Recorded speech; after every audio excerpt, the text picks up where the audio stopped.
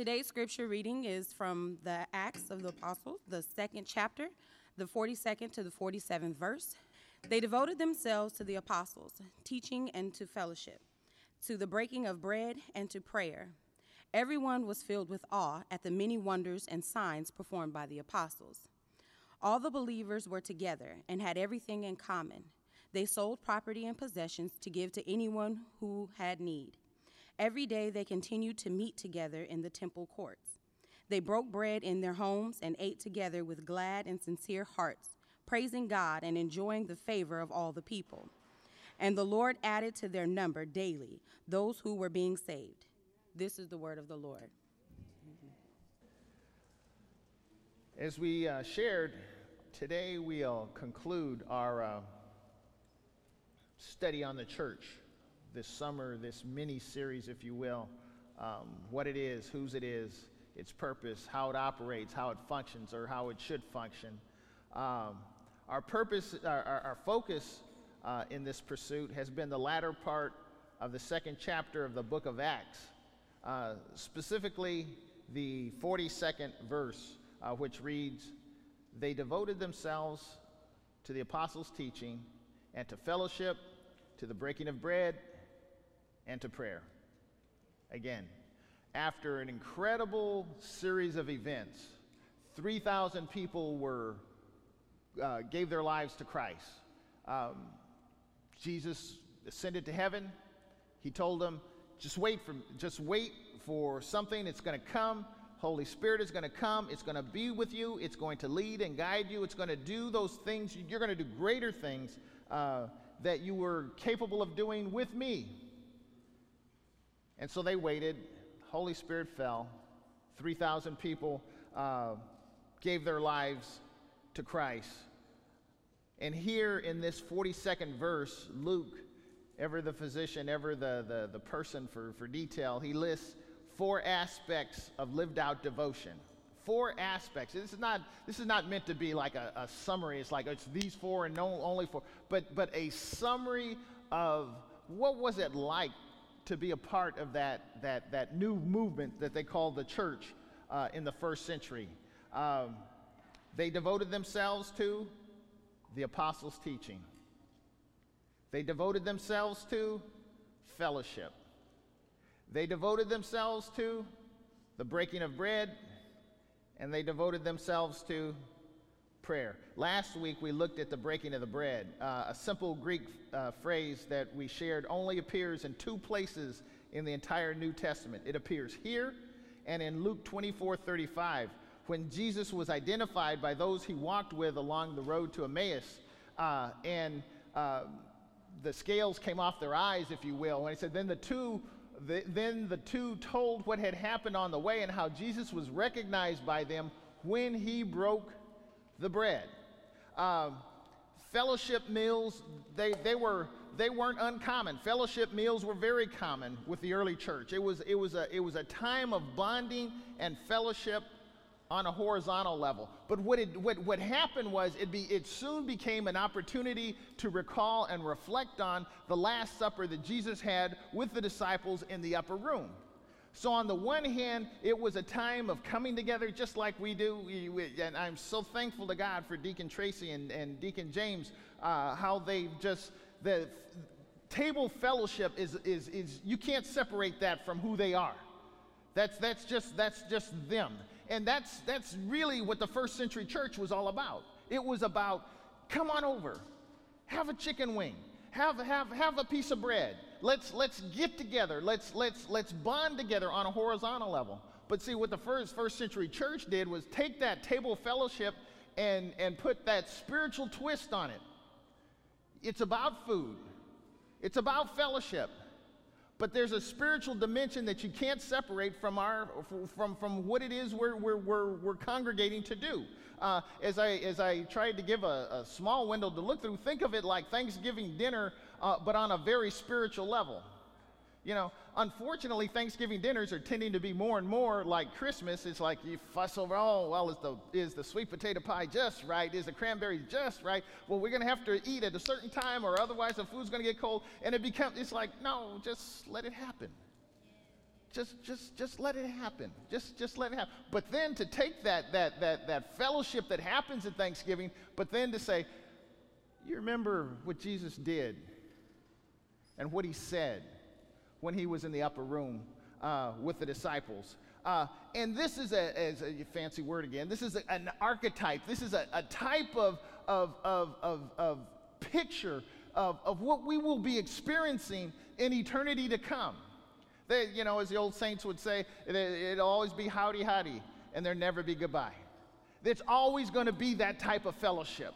It's always going to be that banquet feast with all of those that came before and they'll come after us, and we're all going to be just around the throne. And there's this fellowship, this spiritual unity that's going to happen. It's going to be an incredible time, and that's what they were living out in this first century. So as Paul provided instruction to the Corinthian church, which we're having quite a bit of difficulty on what it does mean to be a church in the first century, he said, as we share every first Sunday when we share the Lord's Supper, we read this 11th chapter, this portion of the 11th chapter. And so Paul's admonition was, so then, my brothers and sisters, when you gather to eat, you should all eat together. Anyone who is hungry should eat something at home, so that when you meet together, it may not result in judgment. The point and the purpose of the coming together is not food, but it includes food. And if I could be so bold, and it's not just the spiritual dimension without food. It includes the food. There's something wonderful that's going on here. There's this horizontal dimension where my body is satisfied through the sharing of the meal and the recollection of what Jesus said and did in the upper room. But what Paul reminded the people, if you're hungry, eat at home. Don't miss the point. Don't come over. It's like, I'm coming over to Lewis's house because, boy, they got the grub on, and I'm gonna get my feed bag on. It's like people are like, what are you doing? Are you starving? Are you just saving up all week to eat here? What's the deal? You missed the point. It's not here just to get full. It's the point. It's to break bread together. It's to bond together spiritually. And that was last week. So today we want to look at the fourth aspect of this first century behavior listed, prayer. Prayer. As I was preparing for this, I had to really, in a serious way, it's like, wow, and maybe we will, not maybe, we will, it's just a matter of when, we'll do a sermon series on prayer, just prayer, types of prayer. But I you know me, I'm prone to go down a rabbit trail in a moment's notice, and that won't serve anybody well. So I had to step back and really look at, okay, in this big arc that Luke has laid out, and he just listed as the fourth of four things there, to the breaking of bread and to prayer. It almost seems like, well, it's like an afterthought, kind of like a throwaway, just a fill-in and to prayer. Yeah, it's anything but that. Simple dictionary definition of prayer: it's any form of communication with God on the part of believing people in response to situations that may arise in life. Prayer includes a variety of petitions and complaints and praise and giving thanks and confession. There's nonverbal prayer, nonverbal communication, and then obviously there's tongues. So it's like prayer. They gave themselves to prayer. Well, what is that? I like how one theologian put it. It's like, you can summarize all of prayer around two poles. It's petition and praise. It's petition and praise. And as I was thinking that through, because, they have all types of acrostics to make you think of a prayer, ACTS, acts, adoration, confession, thanksgiving, supplication. There's any number of things that you can do. It's like, what is prayer? Well, depending on my situation, that ought to be the utterance of my heart. See, what we don't want to do is get into a situation where prayer becomes, or what we call prayer, not that prayer can't actually become that, but what we actually think in our mind what prayer is this mechanical, now I lay me down to sleep. I pray the Lord my soul to keep. If I die before I wake, I pray the Lord my soul to take. That was good for me at 5. 58, that's not good. I can do better than that. With your little ones, it's like, the communication at a certain level, it's fine. Or as I like to share, it's like a pacifier or a bottle with a 1-year-old is perfectly okay. If they're 15 or 20, something's wrong. It's just something's wrong. Something's amiss. Prayer. It assumes that God hears a request, he cares, and he's able to act in accordance. When we think about, maybe it's just me, when we think about prayer, I mean, it's almost like, do you think about how a plane, flies in the sky, or you just take it for granted? But it's amazing how the engineering and the aerodynamics that take place. A plane with a thrust takes off, and the wind above and below the wing, it keeps it aloft, and the weight of the plane and all of that stuff. Well, I just get in the plane, I don't even think about it. Maybe that's probably good, at a certain level when it comes to, the fear factor. But when it comes to prayer, I might submit that we need to think about what it is we're actually doing. Because if we don't think about what we're doing, after a while, it's just like, I'll pray. And just utter a few words, and mechanical words that I've memorized right before I eat, say a few words before I go to sleep. And in the in-between time, not a whole lot of communication goes on. So in the Old Testament, you got examples of prayer that's dominated by the prophets and kind of the patriarchal leaders, Moses, Jacob, Lot, different ones, having conversations with God. Or like when Nehemiah was burdened with the desire to build the walls of Jerusalem, he said, the king said to me, "What is it you want?" Then I prayed to the God of heaven, and I answered the king. See, this is again, Old Testament isn't just flyover country to get us to the New Testament, to get us to, the cross. The cross will be there. The cross is there, and the cross is one. But if you look at the Old Testament, you'll see life, my life, your life, lived out. Success and not so success. In this case, Nehemiah, they're in exile. They're in a certain situation, and he's burdened with the condition of what was going on in Jerusalem. And so the king would ask him, "What's going on in your life, man? Why are you looking so sad? What's up?" Before he even answered, the king prayed to the Lord. Give me what to say. Give me how to say it. This is an opportunity I don't want to mess up. Another example that stands out, in contrast to the patriarchal and the leader, it's like, well, that's fine for Pastor Meeks or Pastor Bird or Pastor Dana or Mother Smith, but what about me? Well, how about Hannah? You remember Hannah? Yeah, Hannah, just a lady.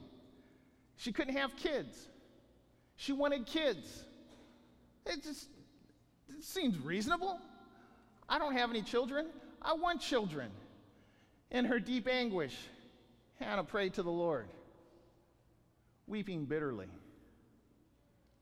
She prayed, laced with tears. I don't get ahead of myself, but I find my best communication with God is when I am just flat out broken. I'm just bankrupt. I got nothing else. I'm not like Felix with a bag of tricks, All of my tricks are all used up. All the people I can call for a loan, all the people I can call to help me out, to bail my fat out of the fire, nobody's left. It's like, okay, all right, God, it's you and me. This is it. I got nothing else. So she wept bitterly, and she made a vow saying, "Lord Almighty, if you will only look on your servant's misery and remember me, and not forget your servant, but give her a son, then I will give him to the Lord for all the days of his life, and no razor will ever be used on his head." What a promise, what a prayer, what a promise. And again, we like to get on that backside of the blessing, But the ramp up to the blessing was bereavement or bereft. I didn't have a kid, and it bothered me. It bothered me a lot. I won't go into the story, but the husband said, aren't I better? Or, I'm sorry, I'm mixing up the story. That was the other one where he said, aren't I better than any kid? And it's just like, the answer is like, no, you're not. I want a child. I want a child. She wanted a child. She wanted a child. And she petitioned, and we know the result, that she was blessed with Samuel, who ended up becoming the one that anointed David, who we'll deal with next week. So in this prayer right here, you see both praise and petition. How do you see that? The Lord Almighty, the one who was able to change my situation, look at my situation and change it. I'm acknowledging you as the one that is able, as we read in the New Testament, who is able to keep us from falling and to present me faultless. He is the one and the only one that is able to take me through this life. Hannah saw that. Hannah saw that, you know what, Lord, I'm in a bad situation and there's nothing I can do. And I want a child. If you bless me with a child, I'll give the child right back to you. So the point and purpose of prayer took on a decided difference. See, this is Old Testament. Now Jesus breaks time, and when he gave the greatest sermon ever, in his Sermon on the Mount, this is what he said. We've studied this. This is what Jesus said. And when you pray, and when you pray, and when you pray, when you pray, the expectation is you pray. When you pray, implied with a degree of regularity. When you pray, don't be like the hypocrites, for they love to pray standing in the synagogues and on the street corners to be seen by others. Truly I tell you, they have received their reward in full. But when you pray, go into your room, close the door, and pray to your Father who is unseen. Then your Father who sees what is done in secret will reward you. And when you pray, that's the third time now, when you pray, do not keep on babbling like pagans, for they think they will be heard because of their many words. Do not be like them, for your Father knows what you need before you ask him. And I know where you're going. If he already knows, why do I have to pray? We'll get there. But when you pray, what do you take away from this? Prayer is an act of humility. It's not hypocrisy. It doesn't demand attention. It's not filled with words. And God already knows what you need before you ask. So why pray? You guys are better than I am. I wrestle with stuff like this. What exchange is supposed to be taking place when I, quote unquote, rabbit, bunny ears, when I pray? What exchange is supposed to be taking place right there? What transaction is supposed to be happening? Am I supposed to put on this, am I supposed to feign this, oh Lord? What am I supposed to be doing when I pray? Well, before I even get to that point, here's a few reasons that I know why I should pray. It reaffirms, at least in me, my dependency on him. It reaffirms my dependency on him. If I keep going to him, sooner or later it's going to kick in that I'm going to him because I need him. But if I don't go to him with any degree of regularity, sooner or later life seems to be going along quite fine. What I need to pray? Things are going along just fine. Yeah, you got your ups and downs, but why pray? Why exercise? Why do you exercise? Or don't? I'm just saying. Why do you exercise? Because I want to get into that rhythm, that space, that I want to have that gun show. I want to be there. I want to be there. But if I don't do that, it ain't gonna just happen. There ain't a pill that does that. I don't care how late you stay up at night. Get this ab roller. Take this pill. And it's like, seriously? Consistent, constant prayer results in spiritual benefit. It affirms our dependency on Him. What else does it do? It aligns us with Him. It aligns us with Him. See, I suggest that you do for homework today, read the model prayer. Read in Matthew 6, read the model prayer. And I don't mean just gloss over. No, read it. In preparation of September, in the whole month of prayer and fasting. Read that. God, give us this day our daily bread. Forgive, before I get to that, thy kingdom, thy will be done. Thy kingdom come. I'm aligning. God's not aligning with me. I'm aligning with Him. I'm getting in line with Him. So it affirms my dependency on Him. It aligns me with Him. And it links us, particularly when we do it corporately. We are linked together, arm in arm. That's why it's so important to have these periods of time where it's focused prayer. Lord, make us one.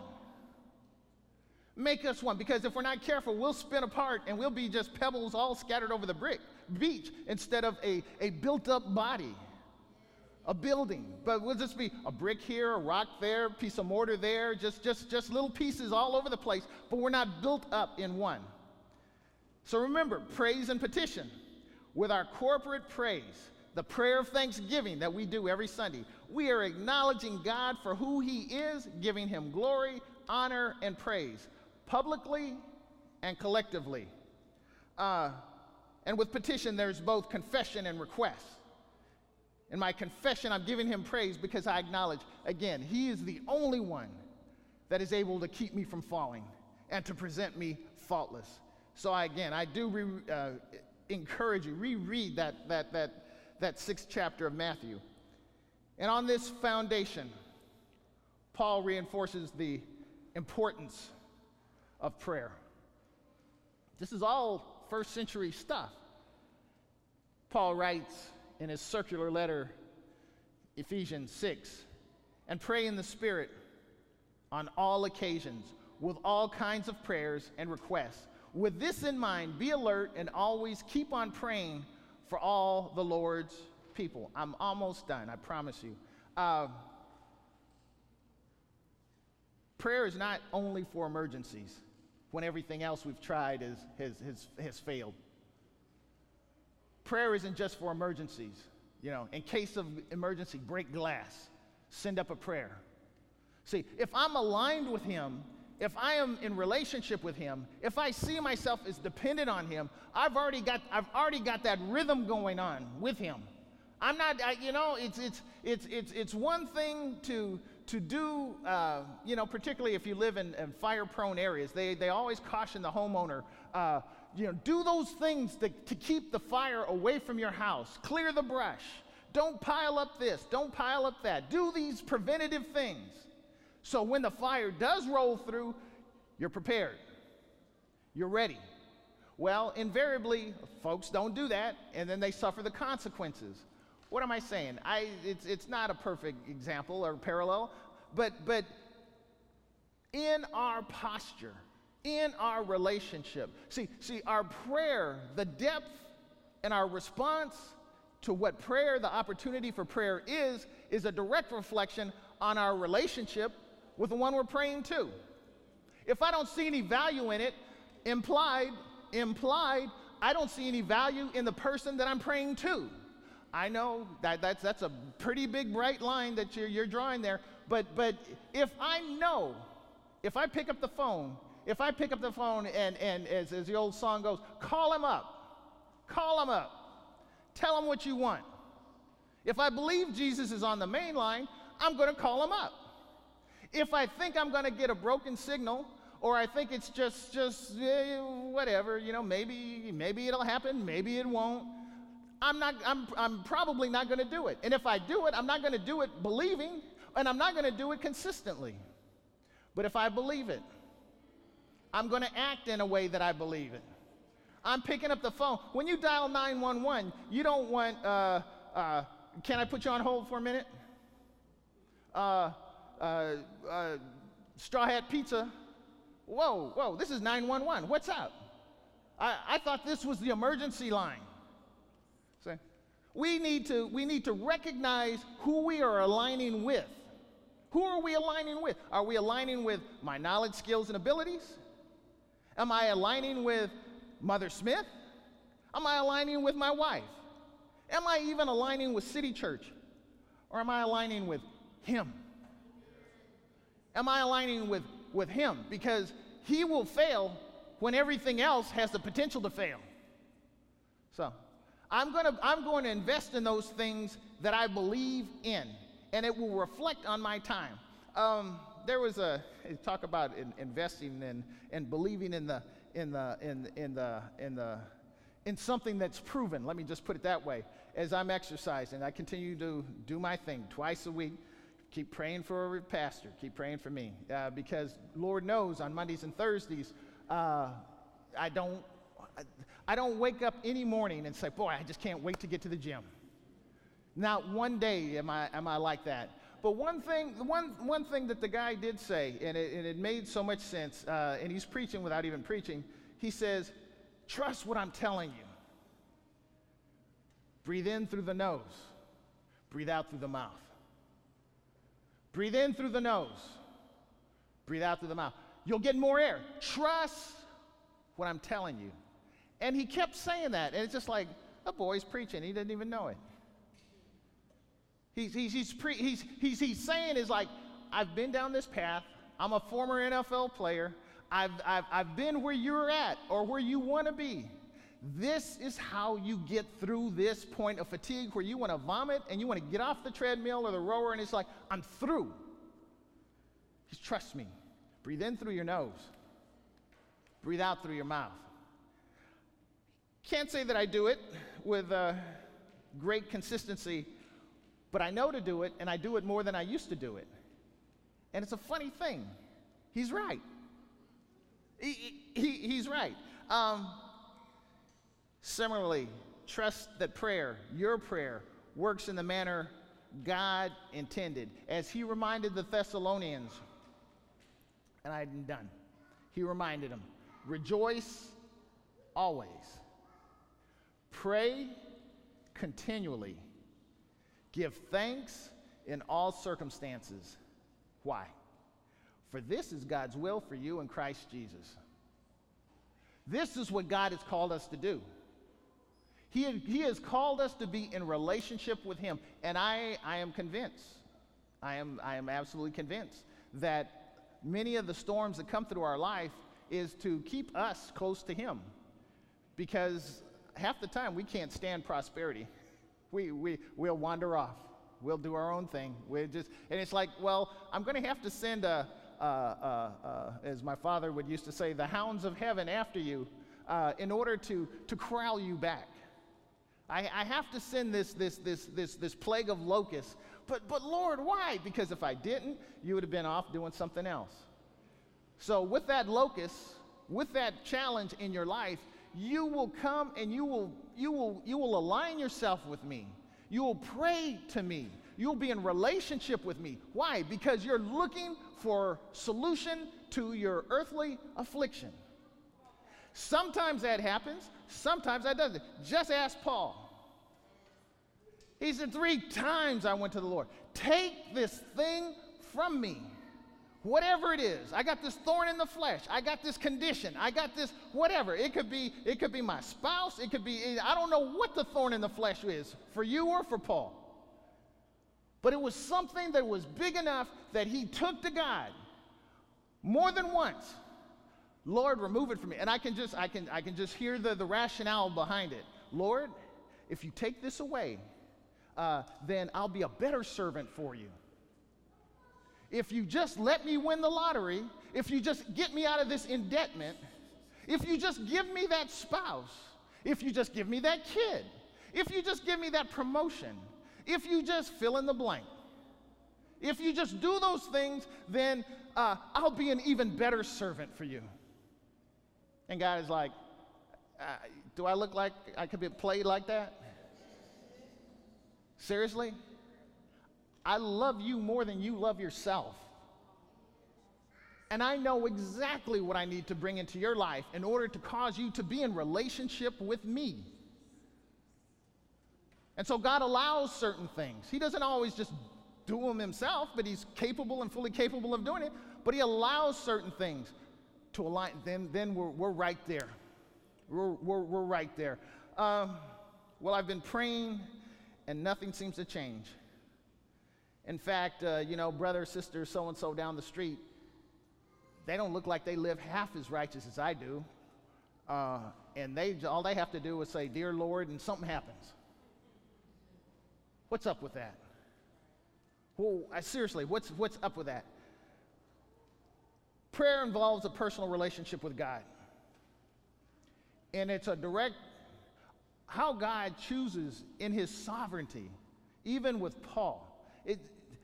There's a huge element of sincerity and God's alignment, God's will for our life, that it'd take more than this, and probably would never get to the point of fully explaining, because I can't fully explain it.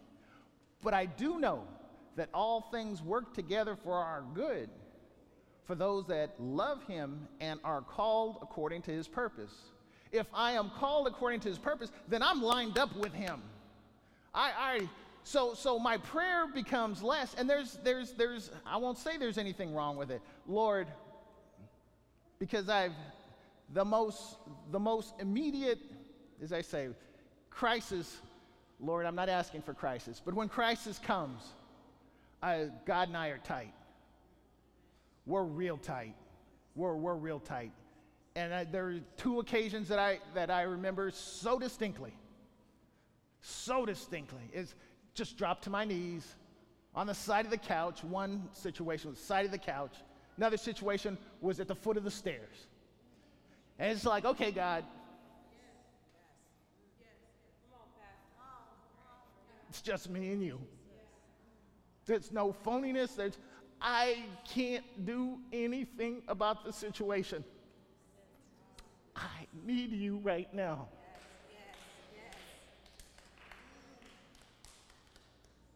I don't know what he's done for you. But as the song goes,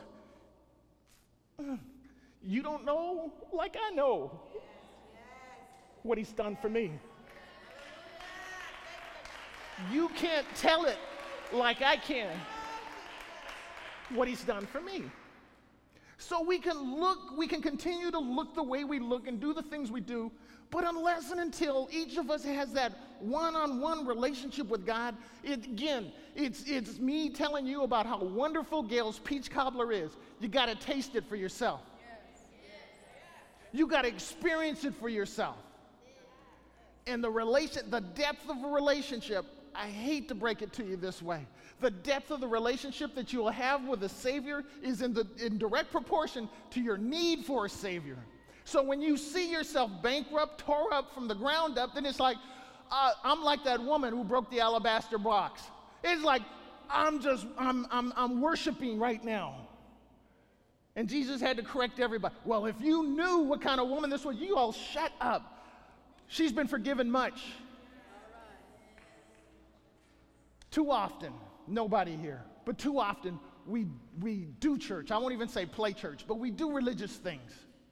But our relationship, our depth of relationship with him is just skimming along the top. And God is saying, I'm going to have to send some locusts. I want a depth of relationship where you see me and only me as the solution to everything in your life. The Alpha and the Omega, the beginning and the end. It's not City Church. It's not me. It's not the state that pays your salary. It's God. It's only God. It's only God. It's only God. That's what the first century church did. And what happened? They grew like crazy.